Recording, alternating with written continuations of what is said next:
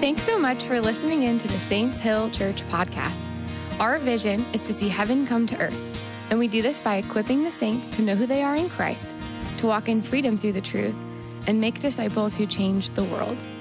We hope this message draws you further into relationship with our Father, and if you would like to give to the mission of Saints Hill, please visit our website at saintshill.church. And thank you. Your generosity helps to keep Saints Hill going. Now, on to the message. Hello. Thank you, everybody. Look at this handful of stuff I got here. I'm going with the handheld mic today. This is risky because I like to move my hands a lot and I have sweaty palms. So we'll see what happens here. The Lord loves risk, huh? This is good. Okay, Luke 1, and we're going to be starting in verse 26. So, the story of the coming of Jesus, I think it aligns us with God's desire to come near. Like the stuff we just talked about, God wants to come near to us. He wants to be near to his people. And God's kingdom reality, we see it break in when we hear these testimonies. And tonight, as we take this anticipation and we look at this story, what we want to do in this Luke series is just see what it looks like, and especially this Advent time, see what it looks like to steward what God is doing. And in Luke 1, we get to see that in Mary. And I think when we come into Mary's story, right, it's Gabriel announces what's going to happen. He announces the coming of Jesus. But what I love about the proclamation of Gabriel is that he walks in and he doesn't tell Mary, he doesn't say, hey, Mary, you're going to carry Jesus, the Messiah you've been waiting for. The first thing he says to her is, greetings, you who are highly favored, the Lord is with you. Verse 28 is where it says it. The angel went to her and said, greetings, you who are highly favored, the Lord is with you. He didn't first tell Mary her assignment. He first told her who she was. Favor is his grace, his pleasure, his blessing, his welcome that he had put on her before she even said yes. The very first things that Mary had to know before she could even receive a proclamation of Messiah is she had to know how loved she was by God. She had to know that she was favored by God, that his grace was on her life, that he actually saw her and said, Mary, I want to partner with you. Identity and favor come before calling and responsibility. And we talk about identity a lot here, right? But it's because it comes up a lot. It's in here all the time. Like we're reading the Christmas story and God's like, okay, but first let me show you what I do is I tell you how favored you are. I tell you how loved you are. And then I tell you how you get to partner with me. We steward the favor of God by believing what he says about us. We steward favor by saying like, oh yeah, I am favored. I am loved by God. He's given me an identity. 2 Peter 1, 3 and 4 says, his divine power has granted to us all things that pertain to life and godliness through the knowledge of him who called us to his own glory and excellence, by which he has granted to us his precious and very great promises, so that through them you may become partakers of the divine nature, having escaped the corruption that is in the world because of sinful desire. You are partakers in divine nature. You are granted all things for life and godliness. You are granted his precious promises. You've escaped corruption. If anything is favor, that is favor. You are favored. You are under his grace. He takes pleasure in you. You are blessed. He is with you. He is near to you. His spirit's in us. Mary didn't even get to have that. We have the Holy Spirit dwelling in us. God literally with and in us. We must believe what he says about us. And what Mary responded to this proclamation of identity, look at verse 29, because I love this. Because that's a fun proclamation, right? Like, I'm favored, I'm chosen, God is with me. And verse 29, Mary was greatly troubled at his words and wondered what kind of greeting this might be. It's like, why are you troubled? I was like, that sounds awesome. But I think actually that Mary understood favor maybe even a little bit better than we do. Troubled can mean confused or perplexed. So I think there was a piece there that's like, why me? Why would I be honored enough to have like God's favor on me? But I also think what Mary understood was that Mary understood that knowing your favor, knowing your identity, and believing it calls you to responsibility. There's a responsibility when we understand who we are in God. There's a responsibility when we've realized who he's made us to be, when we fully say yes to that identity that he's giving us. Blessings beg responsibility. Favor makes us responsible to move in the identity and blessing that we've been given.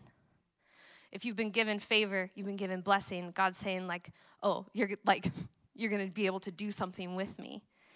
You see people who are doing these great things for the kingdom of God, right? You see this all throughout history. You see it now. People that are like, oh, they have so much favor on their life. I would argue that those people actually are responding to the favor that was on their life. That those people are saying, oh, I see who God has already said I am. I see what Jesus paid for, and I'm responding. I'm responding in obedience, and I'm responding knowing like, oh, that actually makes me responsible to bring the kingdom of God when you know who you are in it.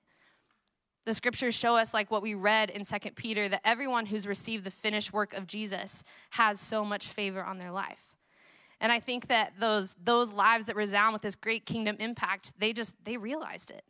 They just were able to realize and respond that that's available to each and every person in this room, that we don't have to look and be like, oh, I wish I had that favor on my life. You have that favor on your life. You get to respond to what he's doing, how he's already blessed you. And that there's like, those are the people that God's going to shake and change the world with. The life-altering identity as a child of God is freely given, and it changes everything. And it invites you into stewarding kingdom reality. It invites you into that like great and awesome responsibility. And I think that Mary, when she says she was troubled, it was a response to the responsibility that accompanies favor. She just knew. She said, okay, I'm counting the cost of what it's going to mean to say yes. I see that I'm favored. I see that God is with me, and I know that he has big and awesome plans for me. And so she counted the cost. She was going to say yes before God even spoke to her. To count the cost is to say that there's no cost too high. That when God calls you, when he tells you who you are, when you see Jesus, you see what he's done, that you would count the cost and say, okay, no cost is too high because I've seen you, Jesus. That we follow a God that he counted the cost. He paid the highest cost. He gave himself to defeat death, to buy us back. And he looked at it and he said yes to it. He said yes to the cross. He counted it worth it to know us. The promises of God will cost something, but that cost is nothing compared to the reward. That cost is nothing compared to what he already paid. And it's actually a joy to our souls when you follow Jesus to count the cost and say yes to it. 1 Thessalonians 2:19 says, for what is our hope, our joy, or the crown in which we will glory in the presence of our Lord Jesus when he comes? Is it not you? Indeed, you are our glory and our joy. I can gladly count the cost because Jesus is my reward. It's kind of like if you were shopping for a house in this market. It's crazy. And you had a penny and someone sold their mansion to you. It cost you something. You said, okay, here's my penny. You had to give something up. But what you received, oh my gosh, no one wouldn't do that. If you truly understood what the reward was, if you truly understood what you were inheriting, if you truly understood what you were receiving, no, like that cost is nothing. It would feel like if I paid a penny for a mansion. There is a cost to this obedience to Jesus, but oh my gosh, life with him, the reward is like too great. He's so good that it's like, yes, count the cost, but just watch what I'm going to do. Watch what I'm going to do with your yes. I can gladly count the cost because Jesus is my reward. Mary had believed in the favor given to her. She believed in the nearness of God. So when she could glimpse the cost, the public humiliation, maybe she would lose her betrothed of a Solid family history, she could boldly say in verse 39, behold, I am the servant of the Lord. Let it be to me according to your word. She could count the cost and give her full yes. The promise of the coming Messiah, the promise that the angel spoke, he said, for nothing is impossible with God. That nothing is impossible dwarfed whatever price would be paid. I do think that we're in a time where God's going to teach us to steward favor by showing us the joy of cost. He's going to show us the joy of a cost that leaves no room for the lukewarm spirit. Cost requires you to choose who you will serve. Will you serve culture, your workplace, a social agenda, social media, or will you serve him? It's a time where I think we're already seeing this, but this increase of like, you can't be cozy with Jesus and with the overall majority. There is a cost to saying, I want Jesus. And that cost could be like losing friends that you've had, losing family members that are like, you're being crazy, losing people that as time goes on, I think people are going to look at the church and say, these people are insane. And as you pair yourself with what Jesus has said, with even himself, who he says, oh, this is going to offend people. As you partner yourself with what is true and that might cause offense to others, there's going to be a cost. But in counting it, there is joy, and it shouldn't scare us. Because if history has taught us anything, when Christians count the cost and they stand as a set-apart community, those who are hungry run to where that light is.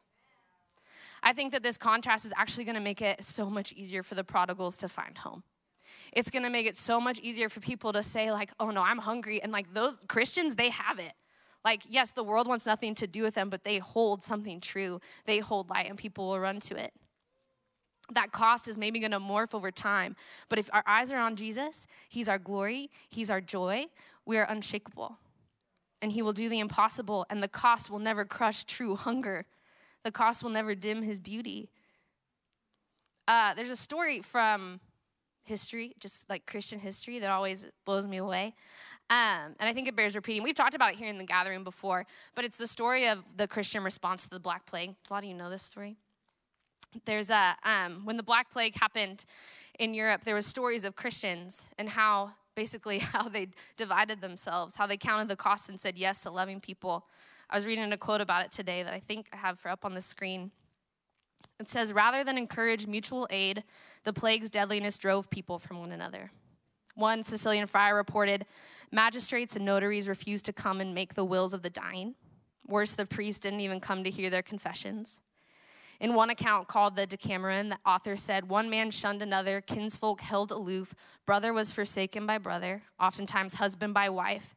Nay, what is more, and scarcely to be believed, fathers and mothers were abandoning their own children to their fate, untended, unvisited, as if they'd been strangers. Yet, there were pockets of extraordinary Christian charity. According to the French chronicler, the nuns at one city hospital, having no fear of death, tended the sick with all sweetness and humility. New nuns replaced those who died until most had died, many times renewed by death, now in rest in peace with Christ, as we may piously believe. Counting the cost there meant death for many. And I've read these accounts. I was reading some books for school, and this account was in them again, and it just talks of the peace these people carried, that they would get close to the sick, that they would hold their hand as they died. They would look at them, and people would ask them why, and they would say, because of the love of Jesus. Like, this cost is enough because of the love of Jesus, and they did so with great joy. It doesn't say that they went in bitter, like, oh, I got to go sit with these people. There was joy and peace welling up in their hearts as they met people where they were at, and even knowing it would mean their death. And it's this light in the middle of darkness that invited people to taste and see for themselves. Some of the greatest revivals in Europe broke out after this time, that people were able to see, like, oh, what scared the world? These Christians ran to it because of love. They ran to it. And that truth is still, it's for us today. Fear does not have a place with followers of Jesus. Fear can't live with followers of Jesus. Fear, and it doesn't have, there's not circumstances that allow for fear. The scriptures say, do not fear. It's not like, oh, you're a pandemic, you get to be afraid. Or politics is crazy, you get to be afraid. Natural disasters, you get to be afraid. That's not in here. We do that, but the Lord does not do that. He says, do not be afraid, for I am with you. And what the story of Mary shows, and even those testimonies we said earlier, is that God comes near to us. That is our boldness. That is the cost, the reward for which any cost is worth it, is to be near him. And in the house, I think that in this house in particular, I think of that second testimony we heard where she goes to bed, wakes up and is like, I don't have fear of man. What just happened? I didn't even ask for it. That God is actually speaking that over our house, that he's eradicating fear from these people. And if that doesn't feel like it's you, ask him that it would be you, because he's doing it.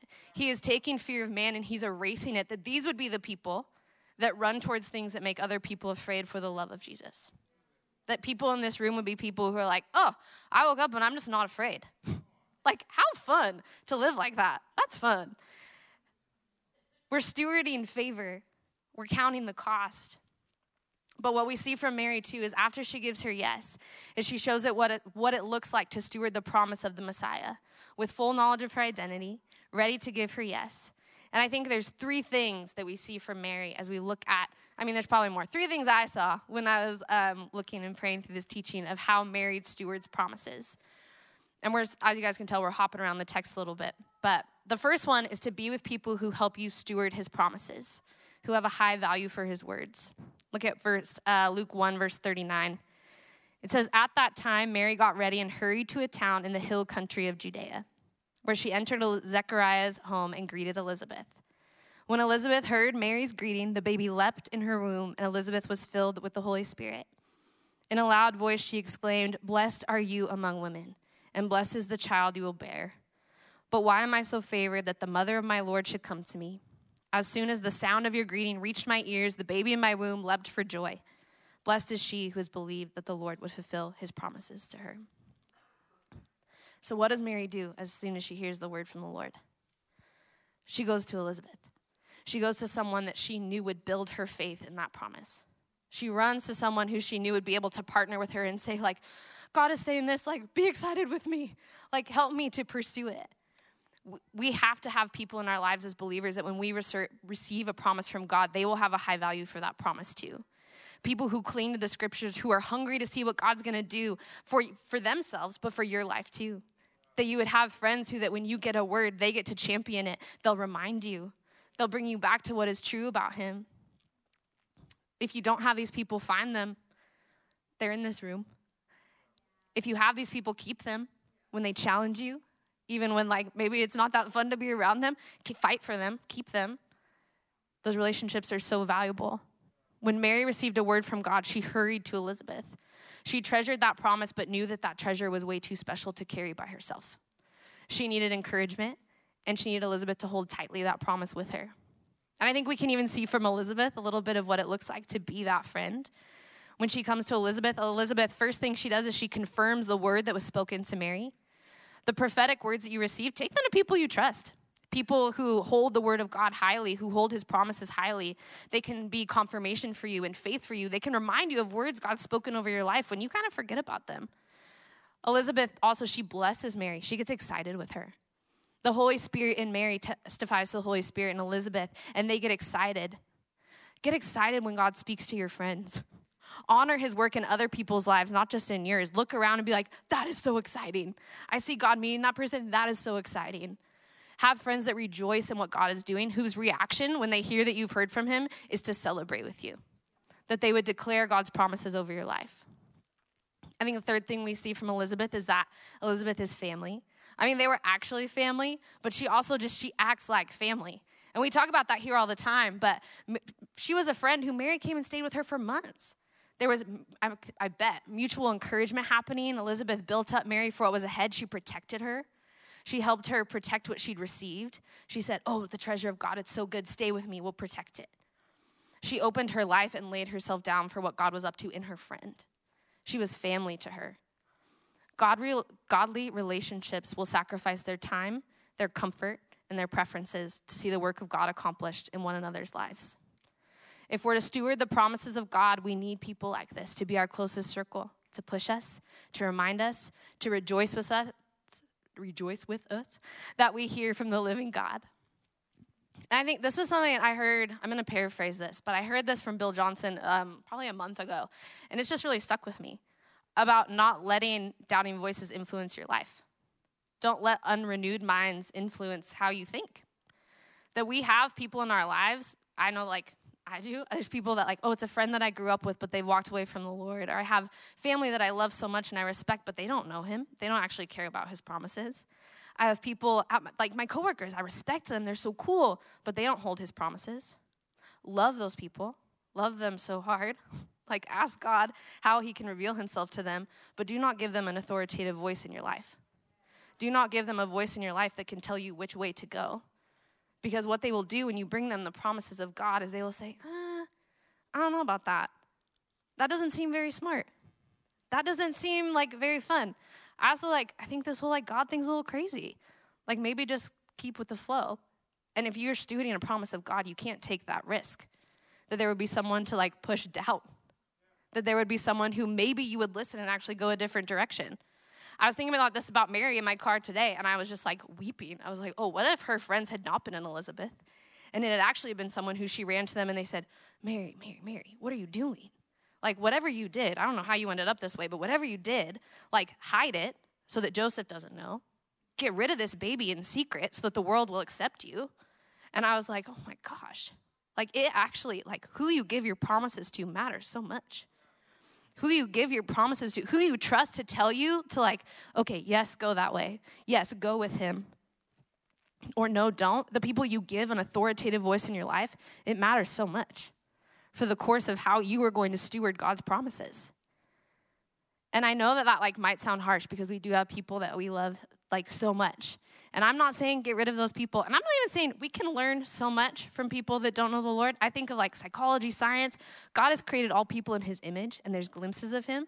But I'm just saying, don't give them an intimate spot.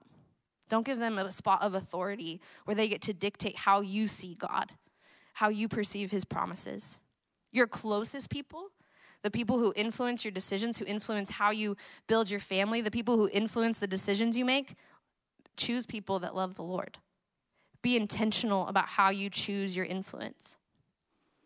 Choose people who will remind you of God's word over your life, that will get excited with you about his movement, who will partner with you and encourage you as you give your yes to him.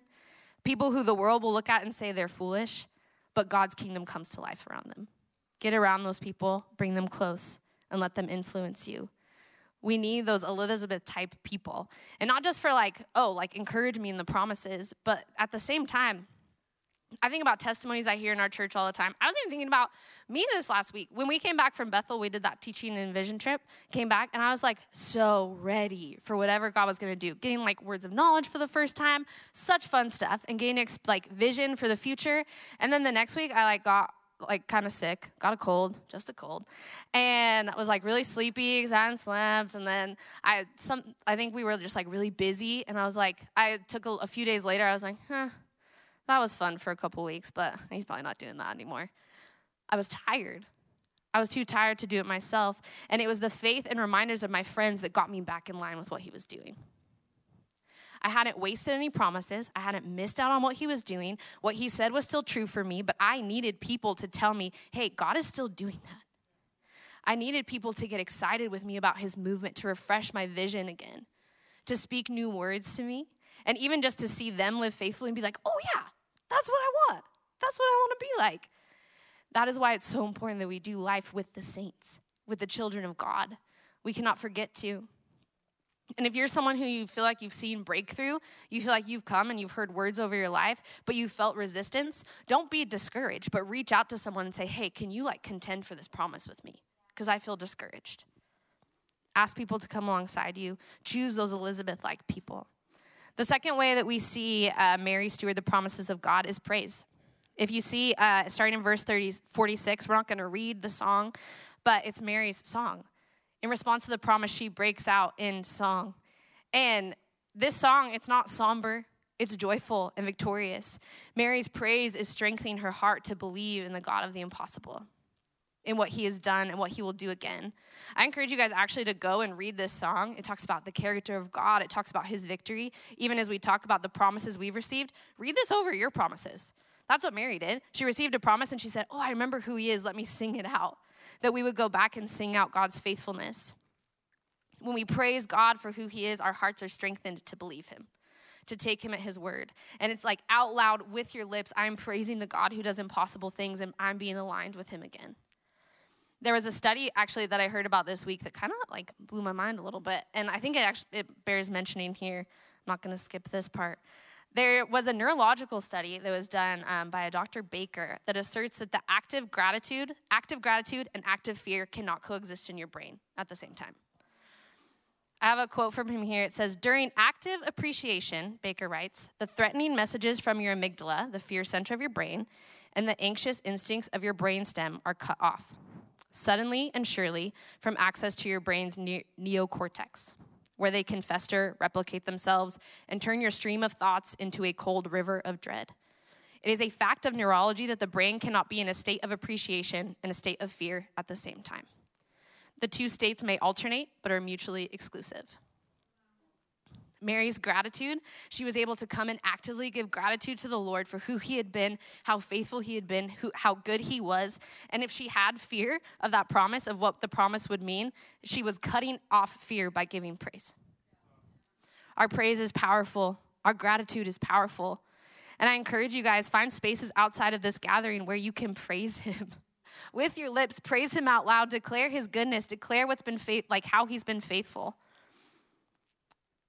The third thing that we see in Mary's response, and I'll wrap us up with this third one, is that we respond to God's promises with celebration.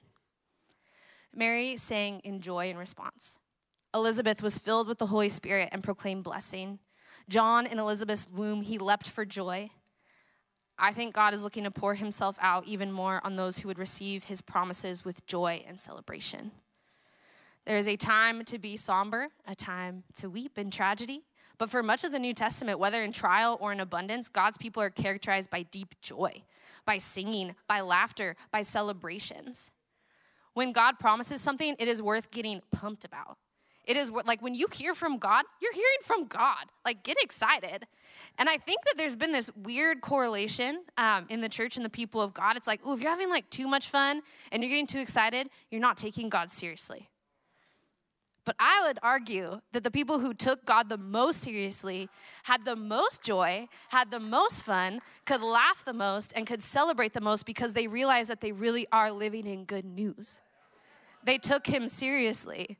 And I think if we read our Bibles, we would see that like those are the serious people, are those fun and joyful people. I mean, Jesus' birth, it was a choir of angels singing. It wasn't like a somber occurrence. It was a celebration. The King is here. And I think Christmas is such a cool time to remind ourselves of this cadence of celebration, to say like, okay, I'm going to like dance with my family. I'm going to make really good food. I'm going to have my friends over, and we're going to have a great time, and we're going to celebrate this season where God came near. And the really cool thing is that it's not just a season. Christmas can serve as this really cool time to reset us for the rest of our year, to say, oh yeah, we're a people that celebrate the coming of God. And we do it with our friends. We do it with fun. We do it with good food. And it's like, it's a good time to follow him because we carry good news. His promises deserve our excitement. They deserve our joyful noise. They deserve us having fun. And so I think I'm going to close our time tonight. We're going to close in communion. And I think Jake is somebody that does this super well, communion as a time of celebration. And I think that that's so important to do. If you guys will stand with me, I'm going to invite the worship team up. And just as we think about this season that we're in, we think about the truth of the scripture, what it means to be these people who God has honored, who he's given identity to, who he's promised himself to, that Jesus himself counted the cost and paid it so that our cost gets to be little in comparison to the reward. Like, this is a king worth celebrating. Being a part of his kingdom is worth celebrating. And so as we take of the body and we take of the blood, it is actually like, it's a feast. It's feasting on his goodness. It's feasting on what he's done. It is saying like, oh, I lack nothing with you. And what a joyful thing to lack nothing. To go in, as we think about like we're heading into the holidays and we're heading into the new year, to be like, oh, I lack nothing. I get to see God's kingdom break in around me, and I get to celebrate his goodness. Thanks for listening. If we can do anything to help you, or if you want to stay in the loop with what is going on in and around the church, you can follow us on Instagram, download the Saints Hill app in the App Store, or visit our website.